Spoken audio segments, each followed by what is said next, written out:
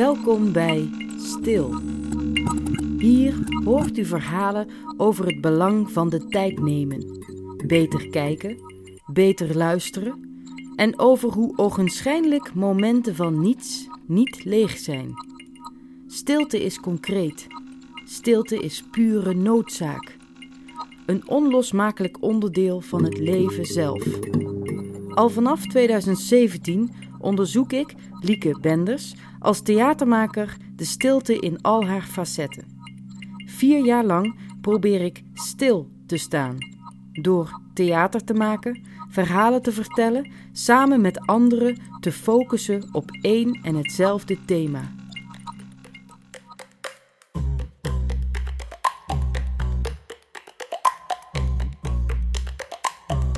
Dit is STIL, het auditorium. Hier vinden verdiepende gesprekken plaats met stiltekenners. Schrijvers, wetenschappers, filosofen, muzikanten, architecten of ervaringsdeskundigen. Iedere keer een nieuwe gast. Gedurende een half uur, onder het genot van een kopje koffie, werpen we iedere keer een ander licht op de stilte.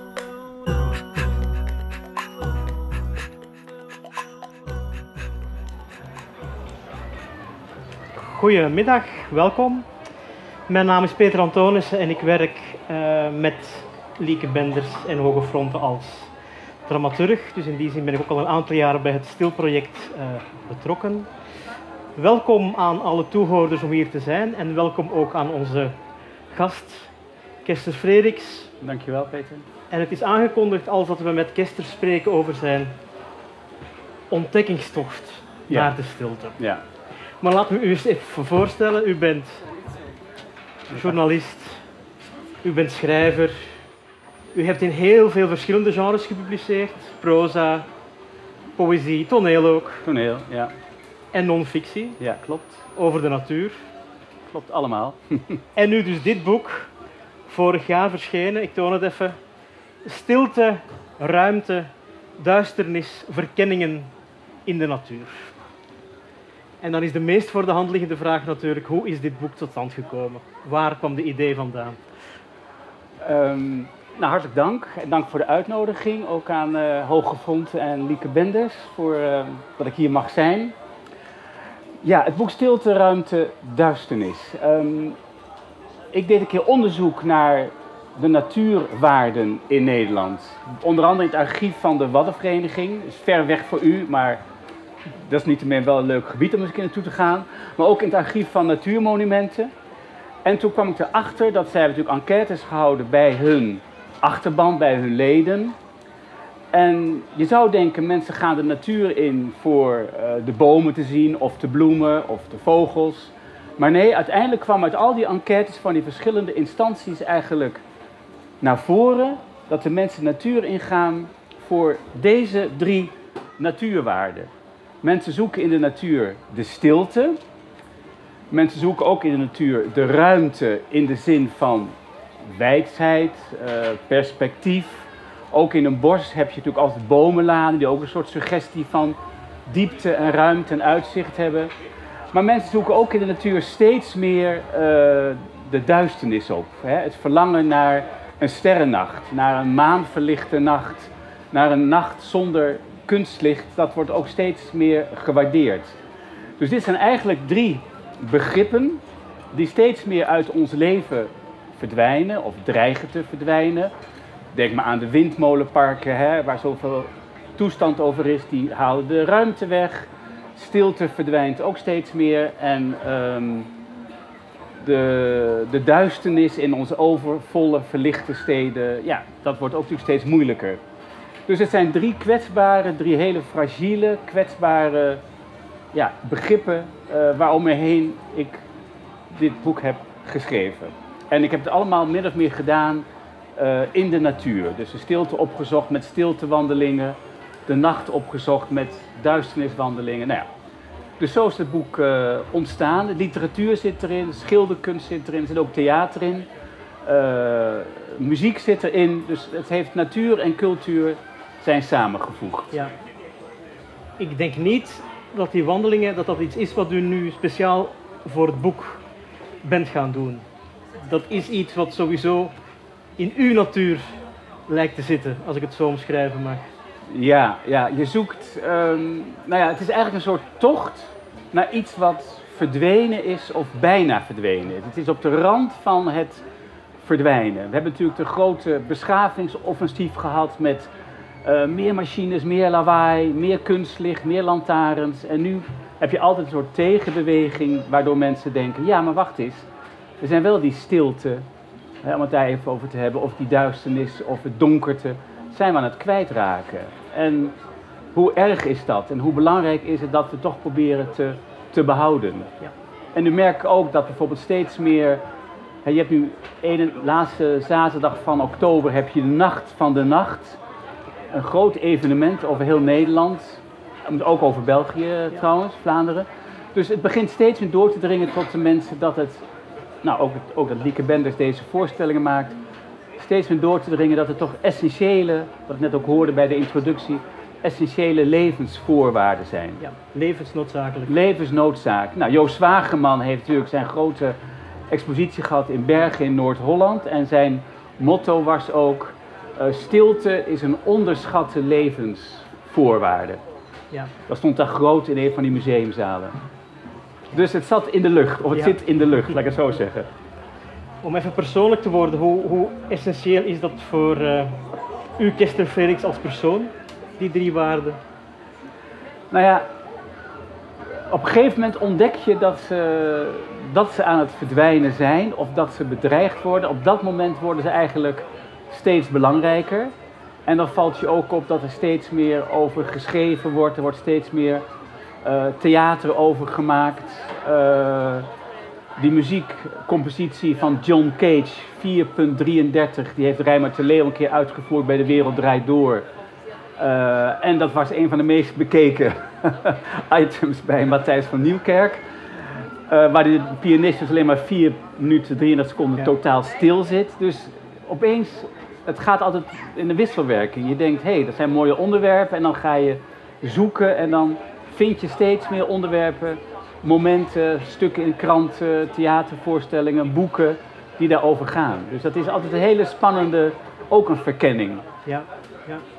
Op de VRT Radio heeft men dat ook een keertje gedaan, een gesprek over stilte gehouden.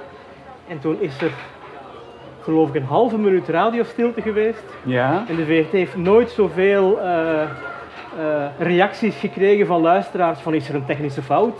Wat is er aan de hand? Is er een probleem? Ja. Een halve minuut stilte op de radio is ongekend. Het is ongekend, dat is heel verrassend. Ik vind het een geweldig idee. Ja. U maakt natuurlijk heel erg de koppeling tussen die 3, stilte, ruimte, duisternis. Ik was toevallig vanochtend, gelukkig om niet te persoonlijke redenen, bij een uitvaart in België. En op het bidprentje, noemt men dat hier ook zo, bidprentje, gedachtenisprentje? Bidprentje. Stond, alsof men wist dat ik hier vandaag zou zijn, stond natuurlijk in de context van een overlijden. De kern van de dingen is stil en eindeloos. Stilte en eindeloosheid en ruimte hebben natuurlijk met elkaar te maken. Als je bijvoorbeeld mensen, dat vind ik interessant, toen ik dit boek maakte, ontdekte ik ook dat stilte is natuurlijk een auditieve ervaring. Ja. Je ervaart stilte door afwezigheid van lawaai. Maar als je een wijd landschap ziet, dan ervaar je ook stilte. Dus dan koppel je eigenlijk het oneindige, het visuele, aan het auditieve. Dus het is ook heel erg een spel met je zintuigen. Als je de duisternis of de ruimte, de nachtelijke sterrenhemel ziet, is dat visueel. Maar je ervaart ook stilte op dat moment. Ik heb zo'n wandeling gemaakt hier ook in Zuid-Limburg, een nachtelijke kanotocht. En dan zeggen mensen op een gegeven moment, laten we stil zijn. Laten we de ruimte en de nachtelijke sterren eens bekijken. Dus het zijn allemaal, ze hangen met elkaar samen. Ze zijn niet los van elkaar te zien. Valt dat op de een of andere manier te verklaren? Dat stilte dus inderdaad lijkt gekoppeld te zijn aan wijsheid. Dus stilte is dit. Stilte is blijkbaar niet dat. Nee, je ziet het al aan Kijk, stilte kun je niet definiëren. Alleen maar door te zeggen, stilte is afwezigheid van lawaai. Ja. Natuurkundig kun je het niet definiëren. Duisternis kun je ook niet definiëren, is afwezigheid van licht. Dus dat zijn hele mooie dingen. Maar ik dacht op een gegeven moment ook, als je nu denkt aan stripverhalen. En ik heb vroeger veel Kuifje gelezen natuurlijk, en Suske en Wiske. En als er lawaai is, dan zie je bliksemschichten in de lucht, zie je vloektekens in de lucht en mensen doen dit. Dus lawaai is iets wat jou klein maakt, wat je... Ja. Ik heb niet heel veel popconcerten hoor, dat vind ik misschien mooi lawaai, maar echt ondraaglijk lawaai. Dus dan doe je dit en dan maak je je klein, je wordt in elkaar, het slaat op je in. Het is fysiek bijna. Terwijl bij stilte, ook in een kerk, dan adem je. Dat geeft fysieke ruimte ook. Dus het is heel erg zintuigelijke ervaringen die met elkaar daardoor verbonden zijn. Ja. U verwijst in het boek ook naar de schreeuw van Munch, de bekende schilderij. Ja. Dat is dezelfde beweging. Ja, ook dit. Ja. En dan die rode lucht erachter. En dat is angst. Maar mensen kunnen ook bang zijn voor stilte. Ik moet ook niet... Ik heb ook op een gegeven moment... Het bestaat allemaal uit losse gedachten, beschouwingen. Maar mensen zeggen ook, ja, stilte jaagt mij ook wel angst aan. Want als je alleen thuis bent de hele dag, kan de stilte je aanvliegen. Maar dan vliegen de muren je aan. Ja. Dus weer die verkleining. Maar in de natuur is stilte echt die ruimte. En bij de natuur en stilte hoort ook het geluid van vogels, het ruisen van de wind in de bladeren. Het is niet de volledige totale stilte. Het is de natuurgeluiden horen bij stilte. Ja. Zo is het ook gedefinieerd. Ja. Stiltegebieden in de natuur in Nederland, waar zo'n bordje bij staat met een paar wolkjes en die watergolfjes. Daar staat bij ook, vogelzang hoort bij stilte. Dat staat er letterlijk ja, dat staat erbij. bij. Ja. Dat hoort erbij. Om misverstanden te vermijden. Ja, precies, ja. In het boek beschrijft u verschillende ervaringen die u heeft. Wat ik in dit verband interessant vind, is uw bezoek aan de anechoïsche ruimte in Delft. Ik hoop dat ik het woord juist uitspreek. Ik heb het niet anechoïs. Anechoïs. Dus niet echoend, niet weerkaatsend. Ja. Dus echt een echt stille ruimte. Echt een stille ruimte, ja. Wat mij daar opvalt is dat die man van Delft aangeeft dat best veel mensen daar met een heel ongemakkelijk gevoel uitkomen, terwijl ik het gevoel heb dat u zich daar als een vis in het water voelde. Ja, die anechoïsche of doodstille kamer in het laboratorium van de Universiteit van Delft, de TU van Delft, is een betonnen bak die op rubberen voet staat, dus hij staat los van de grond. Die is helemaal met grote wichtvormige dingen als een studio is die volgezet. David Bowie liefhebbers onder u kennen vast de cover van Station to Station. En dan zie je David Bowie zo'n studio ingaan. Dat is het beeld van met die wichtvormige structuren. En als je daar binnen gaat, er is een net over de grond, over de halverwege gespannen. Want ja, daaronder moet je ook anechoïs zijn, niet weerkaatsend. Dus je staat op dat net. Dat is een beetje eng, want je hebt niks onder je. En je hoort dus, die deur gaat dicht. Je kunt ook nog het licht uitdoen. Dan heb je de totale stilte en de totale duisternis. En je hoort dus helemaal niets. Je kunt keihard schreeuwen. Geen weerkaatsing, geen echo. En dat is wel even eng. En na een tijdje, ik ging ook tasten, waar ben ik? En ik vond het ook wel eng, maar na verloop van tijd is het fantastisch om in een compleet stille ruimte te zijn. En het enige wat je dus hoort is het bonken van je eigen hart. Dat voel je. En je hoort het bloed door je oren stromen. Dus stiller, je lichaam maakt ook lawaai. Ja. Maar het is een geweldige ervaring om in die complete stilte... Ik heb er ook foto's van in het boek opgenomen. Ja. Complete stilte te zijn. En het leuke was wel, bij de entree hing een liedtekst van The Cure. Silence is the loudest form of art I know. Dat is wel een hele goeie. Ja, absoluut. Ja, dus dat moest ik doen. Ik denk, ik wil totale stilte ervaren. Ja. En weinig mensen kennen dat, dus dat is wel heel leuk om dat te doen. En veel mensen kunnen het blijkbaar ook niet verdragen. Nee, mensen vinden het eng. Mensen vinden stilte dan eng. En je bent ook je oriëntatie kwijt. Want als wij zo praten, dan weet ik dat u daar zit, omdat uw stem daar vandaan komt. Maar als je geen weerkaatsing hebt, heb je geen oriëntatie. Dus dat maakt ook eng. Dus je oriëntatie gaat via je oren en dat valt weg. Ja. Dus het is wel een enge ervaring. En dus opnieuw ook de koppeling, stilte. Ja, en ruimte. En ruimte. Ja. Ja. Ja. Hoe religieus is die zoektocht? Lieke Benders maakt het Hoge Fronten ook in het klooster van Wittem voorstellingen. Dus mensen gaan er naar kloosters om de stilte te ervaren. Ik vind het wel een religieuze component hebben, stilte. Als je een kerk binnengaat, is het stil, is die ruimte, die opgaande ruimte van die zuilen en de gebrandschilderde ramen. Onze 17e eeuwse schilders Sarendam heeft stille kerkinterieurs gemaakt. Mark Rothko, een schilder die ook met veel illustraties in het boek is opgenomen, zegt ook over zijn eigen, die monochrome schilderijen van ik ontmoet God in de stilte en mijn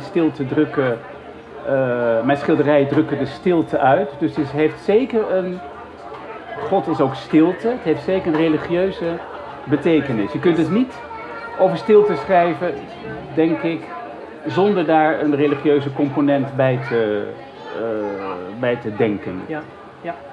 De weg naar binnen, daar heeft ook mee te maken. Ja, en veel mystici, onze eigen Hadewig, hier uit Limburg afkomstig, heeft veel over stilte gedichten gemaakt. En dat is natuurlijk een hele religieuze ervaring, die stilte. Zelfs in Knielen op een bed violen van Jan Siebelink, als daar die God, de vader verschijnt aan de vader van Jan Siebelink, is het ook een moment van stilte. Ik heb er nog even op nagelezen. Daar zit ook stilte in. Dat is heel opmerkelijk. Dus dat zijn toch met elkaar verbonden ervaringen. Ja. We hebben hier met Hoge Fronten en een aantal internationale partners en natuurlijk Cultura Nova hebben we hier het project Still Centrifury Museum of Stillness opgezet. Te zien in Schonk tot en met morgen. U hebt een zo goed als vergeten stiltemuseum aan de vergetelheid ontrukt door dit boek te schrijven. Ja. Kan u daar iets over vertellen? Ja. Wat was het stiltemuseum?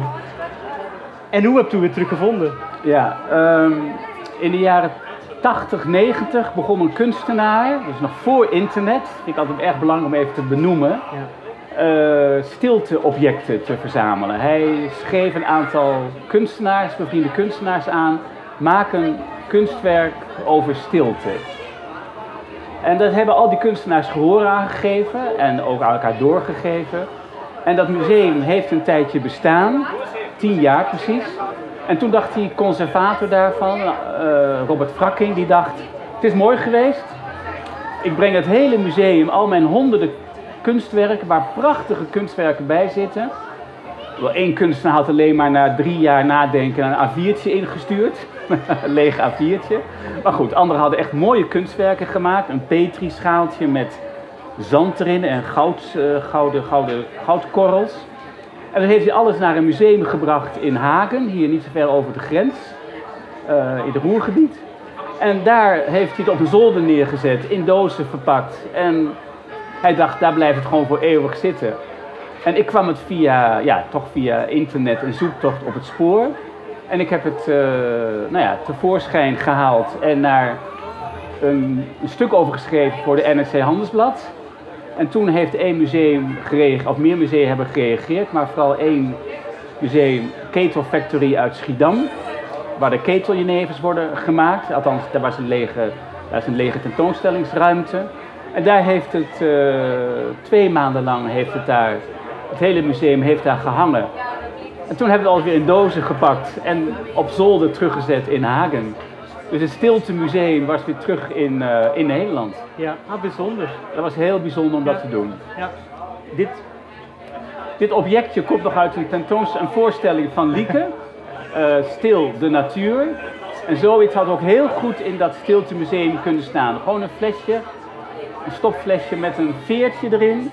En eigenlijk symboliseert dit kleine objectje, het heeft ook altijd op mijn bureau gestaan bij het schrijven, de stilte. En het had ook in het Stiltemuseum kunnen staan. Maar goed, Lieke is pas later begonnen en het Stiltemuseum was al verdwenen. Maar dat soort objecten werden dus als beelden van stilte ook ingestuurd. Ja. Ik heb het al die jaren bewaard, zoals je ziet. Daar bestaat het hier. Dank u wel daarvoor. En er staan ook een aantal voorbeelden van die werken in het boek trouwens. Een kunstenaar die ook aan bod komt in het boek is Sietse Pruiksma, stiltecomponist. We gaan eventjes naar een stukje muziek van hem luisteren in de hoop dat dat niet te stil is om hier gehoord te worden.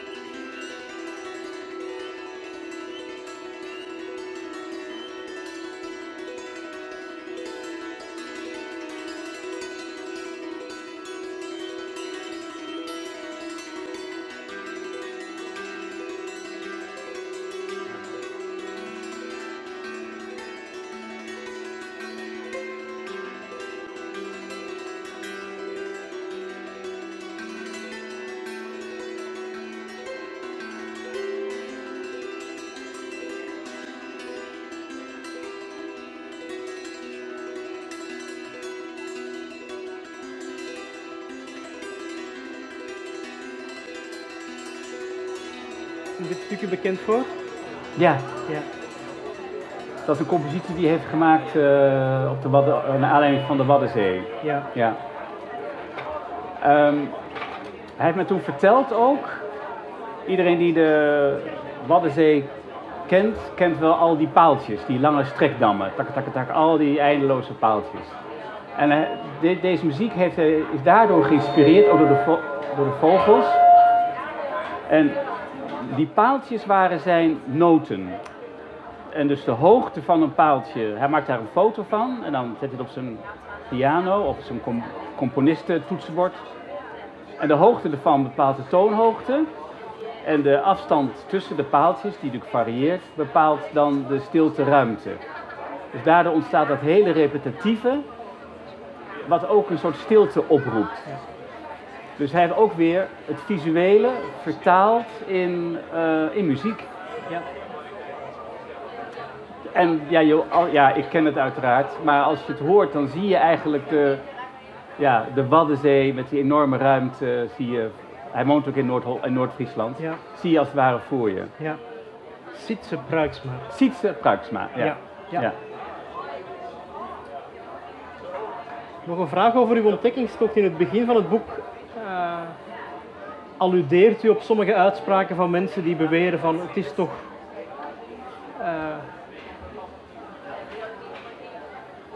Nee, laat het anders formuleren. Er is een soort paradox op. Dat sommige mensen zeggen van er is helemaal geen natuur meer te vinden in Nederland. Er zijn geen stille plekken. Ja. En u maakt zich daarover zorgen, maar tegelijkertijd wijst u in het boek wel degelijk de plekken aan waar ze te vinden zijn. Hebt u voor uzelf er ook een soort kwantitatief beeld bij gevormd van is het meegevallen of is het tegengevallen? Wat er nog te vinden is? Het is me meegevallen. Het klinkt heel vreemd, maar ik kon al zoekend en denkend en lezend toch wel heel veel plekken vinden waar het nog stil is. Alleen het is eventjes als je in een bos loopt, of in een natuurgebied, of in een mooie landschap, dan moet je even stilstaan en even denken, nu ga ik luisteren.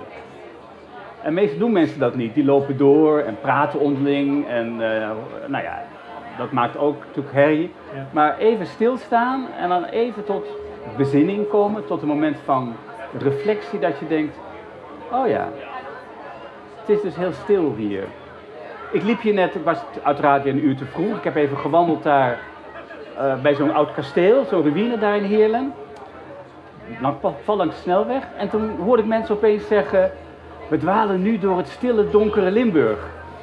10 meter of 20 meter van de snelweg af. Toen dacht ik, hé, dat is mooi. Mensen zoeken toch op. En ze weten toch ook die waarden te waarderen. Ja. En ik heb hiervoor een boek geschreven over de wildernis. Verborgen wildernis. Toen zei ook iedereen, er is geen wildernis in dit land. Ga maar naar Afrika of ga maar naar Noorwegen of naar Zweden. Nou ja, als je even je gedachten 180 graden draait, dan kun je nog best plekken vinden waar wildernis is of waar je gewoon kunt verdwalen.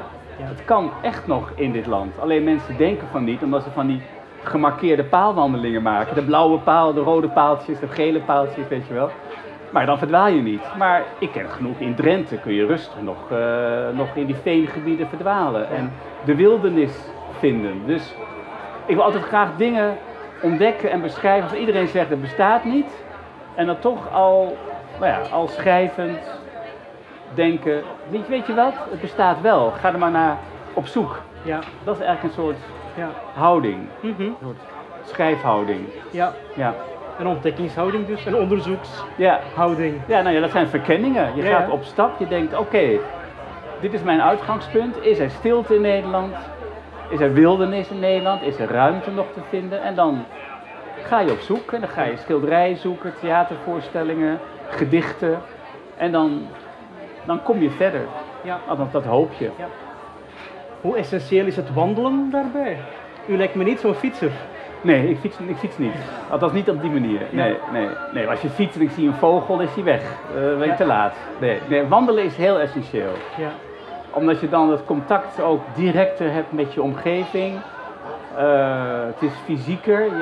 Je voelt de aarde, je voelt het relief van de zandpaden. Je kunt even helemaal stilstaan. Je gaat meer op. Met de fiets ga je meer op in het landschap. Wandelend ga je meer op in het landschap. Is mijn ervaring dan met de fiets. Je kunt op plekken komen waar je niet kunt fietsen. En dat vind ik natuurlijk het belangrijkste. Hè? Ja, diep het bos in of het waddengebied inlopen of de heuvels ingaan. Dat gaat wandelen. Is dat voor mij vertrouwder. Ja. En een fiets is dan toch een machine. Ja, dat is toch lastiger. Ja. Ja. Het zou gek zijn om het in deze context niet te doen. Laat ons het tot slot nog heel even over theater hebben. Ja. U bent ook theatercriticus, u heeft een tijd lang in theater gewerkt. Theater en stilte gaan ook heel erg samen. Dat bewijst natuurlijk al de voorstellingen van Hoge Fronten. Maar stilte in een toneelvoorstelling is heel belangrijk. Als er een stilte valt in een dialoog, betekent dat wat. Samuel Beckett schrijft bijvoorbeeld in Wachten op Godot: stilte, tussen haakjes als regieaanwijzing, stilte, stilte, stilte. 3 maal. 3 maal stilte. Wat moeten ze dan doen, die 2 zwervers met hun oude schoenen en die dode boom? Welke stilte is 1, welke stilte is 2? Daar kom je dus... Nou, daar kun je niet achterkomen, of de acteurs natuurlijk wel. Dus dan ga je nadenken, 3 vormen van stilte in 1 scène. Robert Wilson heeft een keer een groot regisseur, heeft ook altijd heel veel stilte in zijn voorstellingen. De stilte is voor mij, klinkt heel paradoxaal, een essentieel onderdeel van theater. Ik ben altijd heel benieuwd, als er een stilte in een dialoog valt, wat doen de acteurs? Hoe kijken ze? Wanneer gaan ze weer verder met hun tekst? En soms duurt die stilte langer, dan weer korter. Maar het is altijd betekenisvol. Althans, het moet, laat ik het zo zeggen, denk ik. Het moet een betekenis hebben. Stilte heeft in theater betekenis. Ja. In muziekuitvoering natuurlijk ook. Ik vind het altijd erg jammer als mensen meteen beginnen te applaudisseren na een voorstelling. Of na een concert. Laat het even tot stilte komen en dan mag het applaus klinken. De stilte is echt heel wezenlijk in het theater. Ja, dat begrijp ik helemaal. En bij onze voorstelling, ons project, is het trouwens meteen ook een uitdaging aan het publiek of het moet applaudisseren of niet. Oh ja. Dus daar merk je ook een soort aarzeling met betrekking tot de code die ook voortkomt uit de stilnis. Nou, dat is natuurlijk heel spannend om zo'n code op zijn minst te bekijken van, moeten we stil zijn? Vroeger werd er bijvoorbeeld naar de Matthäuspas niet geklapt. Per definitie? Ja, werd niet geapplaudiseerd. Het was te religieus en te gewijd, maar nu wel. Maar vroeger absoluut niet. En dat is heel anders. Dan ga je heel anders weg. Want mensen willen applaudisseren om iets terug te doen als het ware. Iets fysieks. En nu loop je dan heel verstild weg. En dat vond ik altijd heel erg mooi. Is het geweten vanaf welk moment dat er wel geapplaudisseerd wordt? Nou, ik denk zo de laatste 5, 6 jaar. Het is niet zo heel lang al aan de orde. Zo recent. Ja, zo recent. Ja. Het is ook wel interessant. Het is interessant om uit dat te weten, hoe dat zit. Ja, zeker. Ja.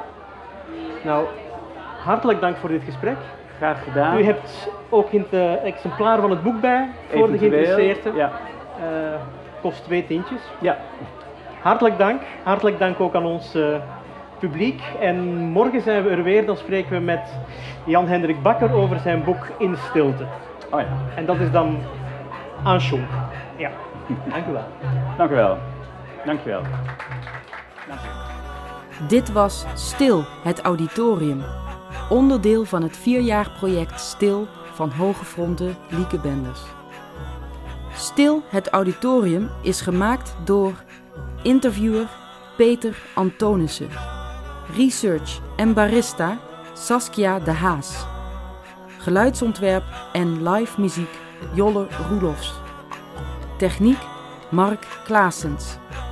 Decor De Nieuwe Collectie. Productie Wouter Raamakers en Marjolein de Man. STIL, het auditorium kwam tot stand in samenwerking met Cultura Nova in het kader van de internationale co-productie Centrifury. Mede mogelijk gemaakt door Fonds Podiumkunsten, Provincie Limburg, Gemeente Maastricht, Klooster Witten, Prins Bernhard Cultuurfonds, het bovensectoraal programma Nederland-België Verve en C-Tact.